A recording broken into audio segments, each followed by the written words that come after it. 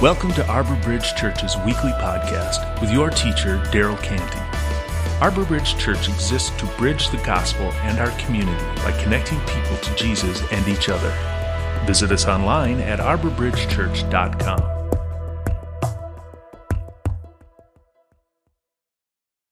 So I wanted to start off with a question for you to consider. How much does culture affect your worldview?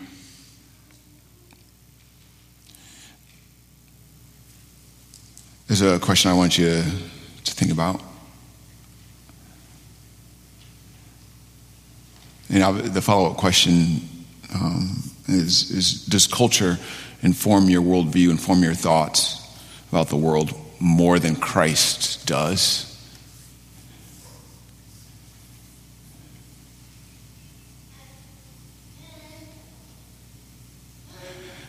And I think that if we're honest, most of us would have to at least say maybe to this question. Because when culture is informing our worldview more than Christ, it's very difficult to see in the mirror. It's hard to know. And we typically don't see it, and we're self-righteous about whatever we think. We think we're so right, and we get angry at people if they tell us that we're wrong. So if you want to be honest about your worldview, then you have to be, we have to do our very best to get back to what God says over and over and over again. We have to do our very, very best. And it has to be a constant fight. Because obviously most of us get more messages from culture than we do from the Lord.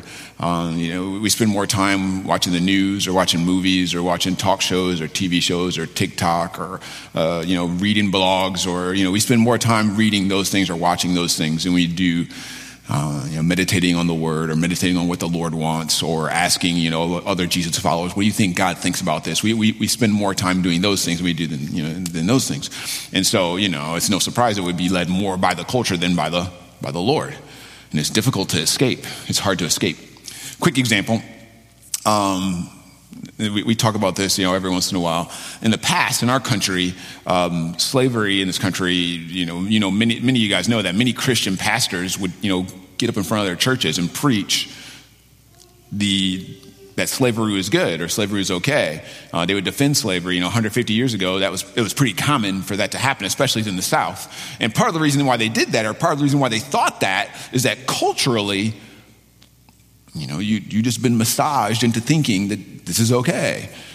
Slavery's good. There's nothing wrong with it. And they were being informed more by culture than by the Lord. And now here in 2021, it's hard for us to imagine that people would think that way, but they did. And some of them didn't even know. Some of them didn't even know. Is it possible that could happen with you? That you could be more informed by culture than by the Lord? And if you're quick to say no on that, it's dangerous, I think. That's my opinion. So in this series, we've been reading Titus 2 together, and it's a request for us to make disciples. Today I want to talk about an issue that Titus has brought up in Titus 2. I want us to think about it together, and I want us to be sure culture isn't informing us more than the Lord is. And I want us to think about this particular issue. But before I get into that, I want to remind us of a few things. So last week I said Paul, the author of this book of Titus, teaches us that, teaches people what Christ is like. We have to do that with our words and our lives. And Paul specifically gives instructions to older men and older women. And I assume, let me say this. Paul tells older women, hey, listen, Titus urged the older women to teach the younger women to not be slanderers and gossips and alcoholics. And I assume that he brought that up specifically because that was a problem there, that they were having a problem with that happening. Clearly, whether you're a man or a woman, you shouldn't be a gossiping alcoholic, right? But Paul tells Titus, teach the older ladies. And he says, if they do that, if they teach that, and if in addition to teaching that, they live in a way that honors what God says, then they can urge the younger women to love their husbands and love their children.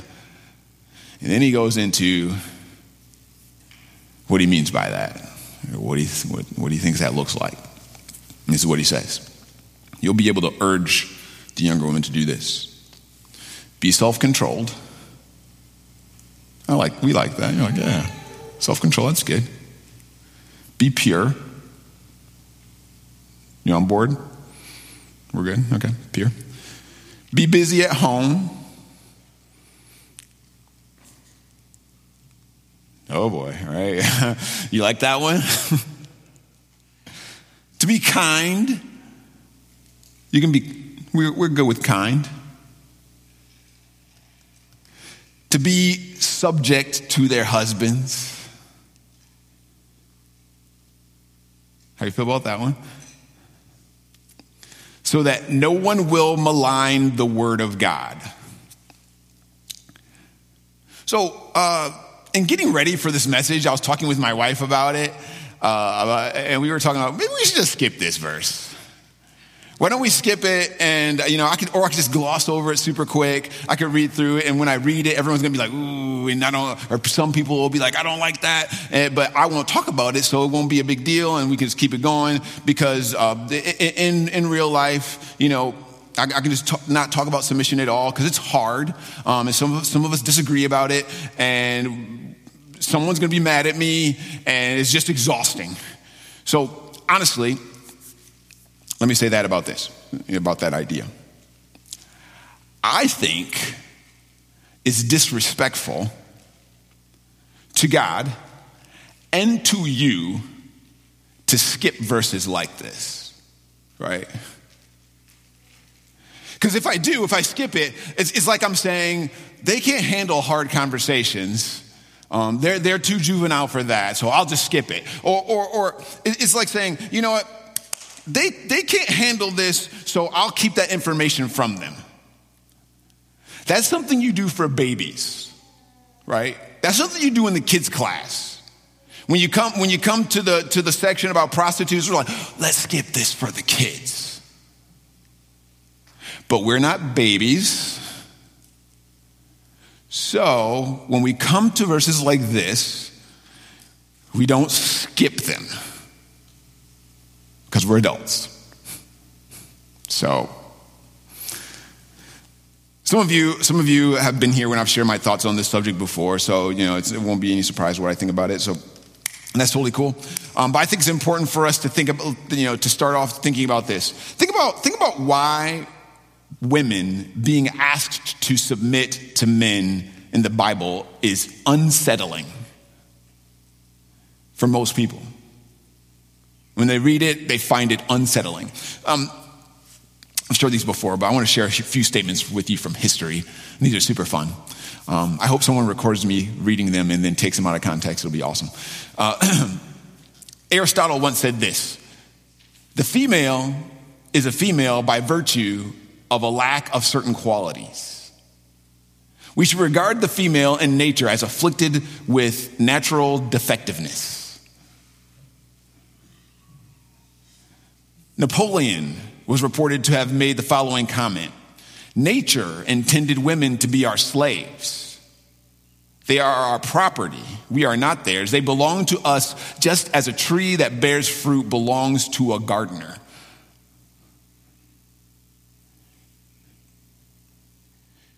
Super disturbing statements that we accept as, the culture accepted as a norm at one time. Napoleon get up and stand there. He wasn't even afraid, probably. He's like, let me tell you something. And everyone probably nodded their head. Yeah, oh yeah, no, he's smart. And even though today most men wouldn't be bold enough to say things like this, women are consistently, and I don't have to tell you this, but women are consistently treated as though they're less value than men.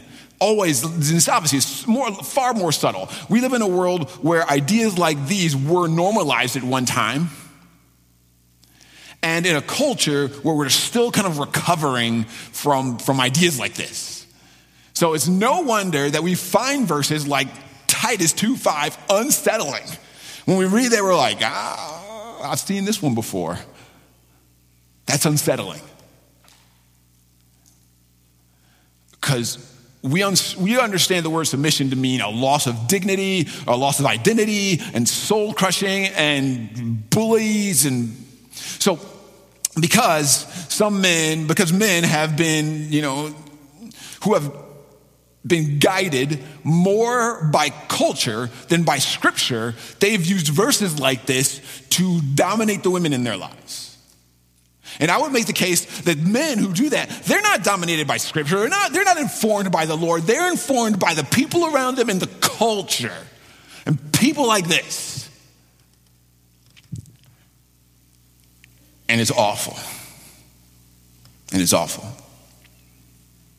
And because we've seen male dominance be so awful in our culture, many of us have responded by saying, okay, well, there's no roles in marriage at all. None. And if you think that, I totally get it. And I think that in many cases, it comes from a place of compassion and justice and love. And so I get that. But let me just say this again. Think this. Let me just say this, though. Over here, you've got this ugly, super awful male dominance, and then we swing over here to say no roles at all. And I think that removing all roles in marriage is a strong response that I think we should be careful about. And just because men have grossly misused verses like Titus 2:5 to support cultural norm of male dominance does not mean that God intended there to be no roles in marriage. And as humans, and you know this, as humans, we are so vulnerable to extremes.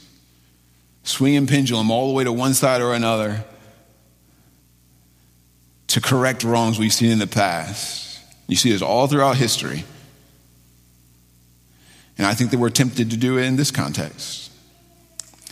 To help us avoid extremes, let me share a couple ideas. So, different roles in marriage never mean unequal value.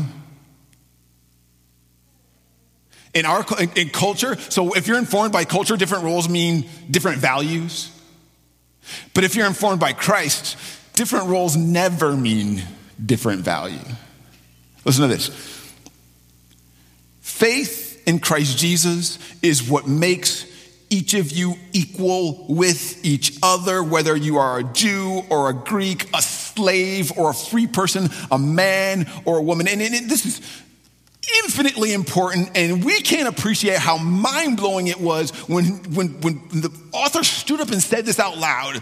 It was mind-blowing for them because everyone knew slaves were not as valuable as their masters. Slaves were nothing. That's what gave you permission to treat them the way you treat them. And everybody knew that women were property. And for this to be said, culture told people that slaves were not as valuable as masters and men were more valuable than women. And this author says, culture doesn't inform me. I don't care what you guys say about this. Here's what God says. And people's minds would have been blown, and people would have been mad. People would have been super angry. The author of this verse, his name is Paul. He never intended this verse to mean equal value means there are no roles. So, and let me just say this with a couple of quick examples. In our church, my friend Rex and my friend Michael are the elders here. And so if you're a part of our church family, then we submit to them. We follow their lead. Them being elders or leaders in our church doesn't mean they have more value than us. And if you thought that, they'd be the first ones to tell you, whoa, no, that's not how it works. But we have different roles.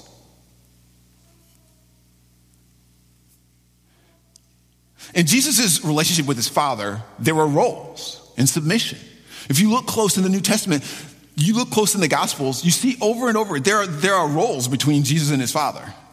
And Jesus consistently puts himself in submission to his Father's will, and the roles are God is the Father, and Jesus is the Son. And we would say that means submission in those roles. And if you look, you see Jesus doing that. And would we say that Jesus' submission to the Father makes him less valuable in some way? Of course not. Jesus is equal to God. And that's spelled out all throughout the Gospels. When Paul says faith in Christ makes you equal, he doesn't remove the importance of values, even though it's attempting to remove roles and submission from the marriage relationship. It doesn't sit right with me when I read the Bible. And as uncomfortable as it is for me, throughout the New Testament, there are many requests for wives to submit. Let me read to you some of them. And if they're unsettling to you, we're in good company. They're unsettling to all of us, so it's okay. The one we just read. Urge the younger women to be subject to their husbands. Titus 2, 4 and 5. That's our verse from today. But also, wives, in the same way, submit yourselves to your own husbands. In Colossians, wives, submit yourselves to your husbands as fitting to the Lord. With all these constant requests for submission, I'm not comfortable with blowing them off as unimportant or only cultural commands. And there are some Bible scholars who have done work to explain away submission in marriage. And honestly, I don't find them very convincing. That's my opinion. And it often feels like what it feels like to me is revising a verse's meaning to accommodate where our culture is at right now. And maybe I'm wrong. I am convinced. So my friend Rob and I were talking about this. All of us are going to get to heaven, heaven one day. You're going to be standing there before the Lord, and he's going to be like, you was wrong about a whole bunch of junk. Let's start the list. He's going to roll down the aisle. And you think about if you guys read the Gospels, think about how all the people thought Jesus was going to be like when he showed up. And when he showed up, he was nothing like what they thought he would be. And then we read the Bible and we think we're convinced we got it all right. Those guys had the Old Testament memorized. And they were still grossly wrong. So what I'm betting is I'm going to be grossly wrong about a whole bunch of things. And I could be wrong about this. So I'm putting that out there. But let me say this. Let me ask this. Let me ask this and have you consider this. If God did intend for there to be roles and submission in marriage, how else could he have told us? If we get to heaven and God asked us, why didn't you support biblical submission in marriage? And we said, I just didn't think that you meant for that command for us. And his response is this. His response is this. What else could I have said to make it clear that's what I wanted? What else, how else could I have communicated it so that you would say, okay, that's something I'll do? We should all answer that question. You should all think about that question. If God does intend roles and submission in marriage, then in what way would he need to communicate it to us in order for us to believe it? So let me read this to you. Paul goes on. Paul is the author of most of the, not a lot of the New Testament, I'll say that. And he goes on in a letter to a group of people called Ephesians to explain roles in marriage. And Paul begins with this. He says this. Submit to one another out of reverence for Christ. So we should pause there and not ignore this because this verse has been ignored by males all throughout Christian history. Don't let yourself ignore that. Submit to one another out of reverence for Christ. Wives, submit yourselves to your own husbands as you do to the Lord. For the husband is the head of the wife, as Christ is head of the church, his body, of which he is Savior. Now, as the church submits to Christ, so also wives should submit to their husbands in everything. Husbands, love your wives just as Christ loved the church and gave himself up for her. So this begins with everybody submit to everybody. Husbands submit to your wives. Wives submit to your husbands. Everybody submit to everybody. So start with that. Then Paul spells it out more. He says, let me talk about the different kinds of submission that we're going to talk about here in marriage. So husbands, you're the head of the wife like Christ is head of the church. And what that means is you find out what her needs are and submit to her by giving your life to make them happen. Headship doesn't mean you get to be a bully. Headship doesn't mean domination. Headship doesn't mean bossing people around. It means take initiative. It means be invested. In pastor world, this is constant conversation. Women often bring up how they struggle to have the males in their lives take initiative and be invested in their family. Over and over and over again. We should pause and say, I wonder why that is. And I wonder why God would say, hey, this is what I like from you.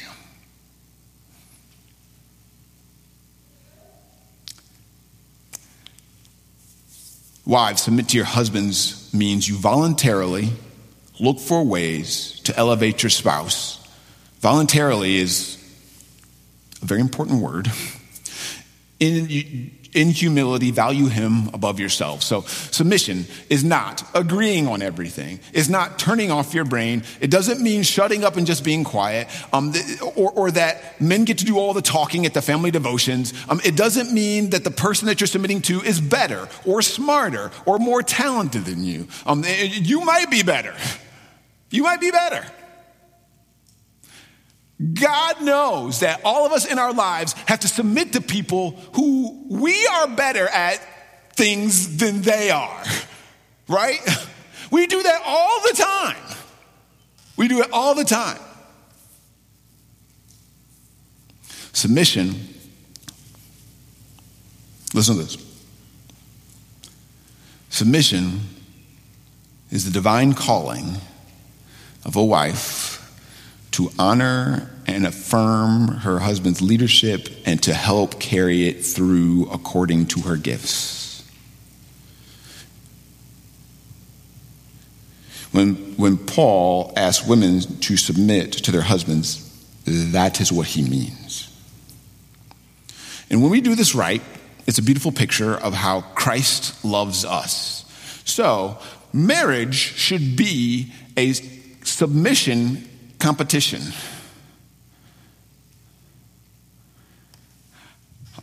I'm starting in my marriage. I'm going to take the lead and submit first. And then my wife submits to me, and I'm like, no. How low can you go? And we make it a submission competition.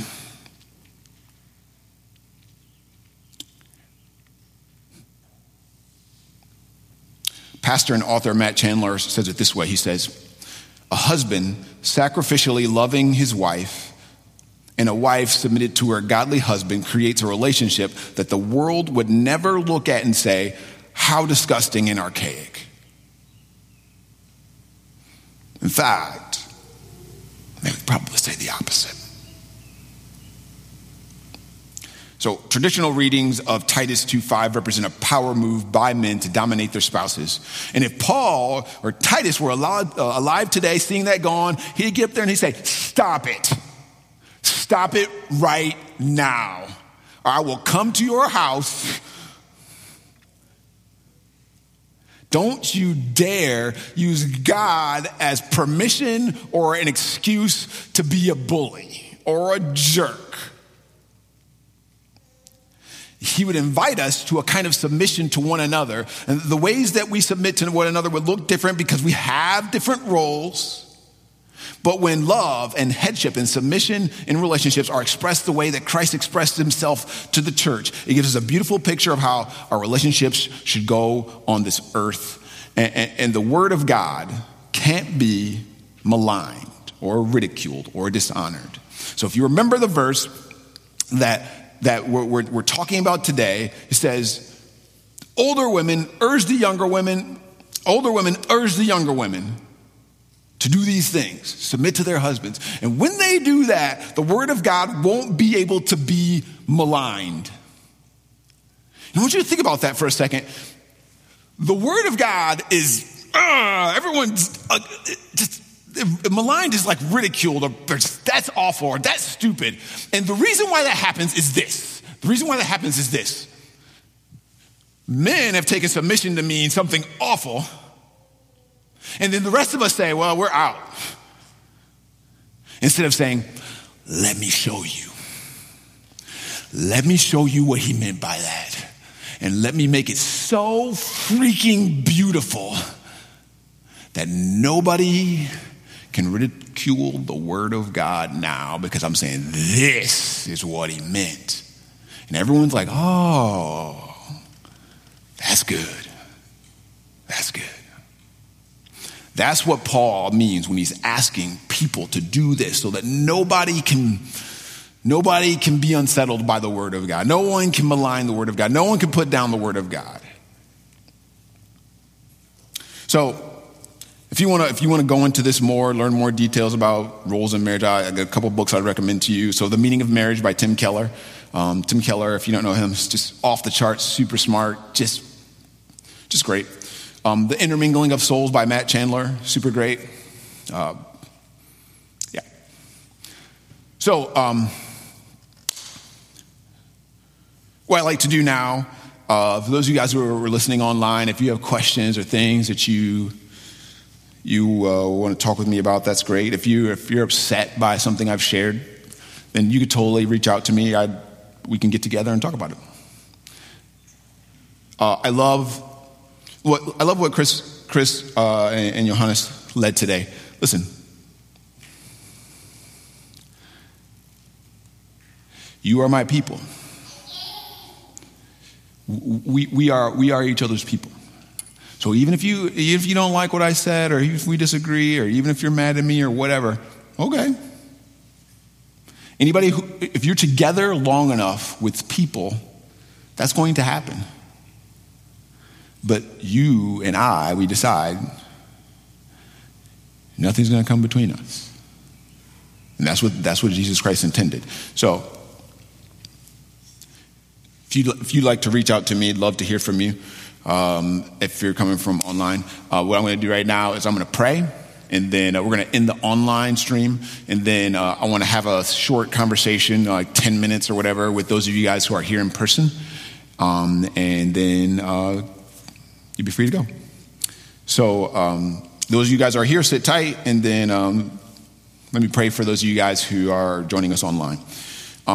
Dear Father, there are things in your word that are clear, crystal clear, that we have no question about. Help us to execute those things. Help us to live up to those things. Help us to live our lives, making those things happen. And then there are things that are in your word that we don't always agree about. That we can't always, we can't figure out, or we don't have, there's no clarity around it for this particular culture. I pray that you would help us, to be unified, even if we can't come to conclusions. And you help us to be gracious with one another. Help us to understand that all of us are flawed, and every one of us is going to be wrong about something that we think about you. And so help us to start with that mindset. I might be wrong.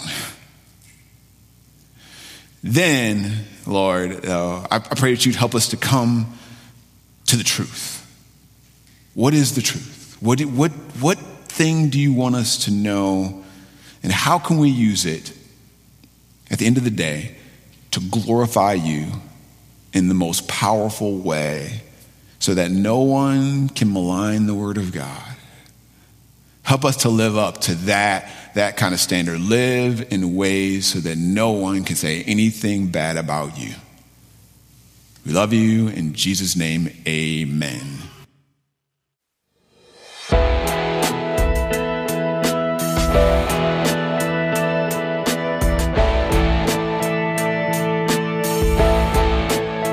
Thank you for listening. If you would like more information on our church, visit us online at arborbridgechurch.com.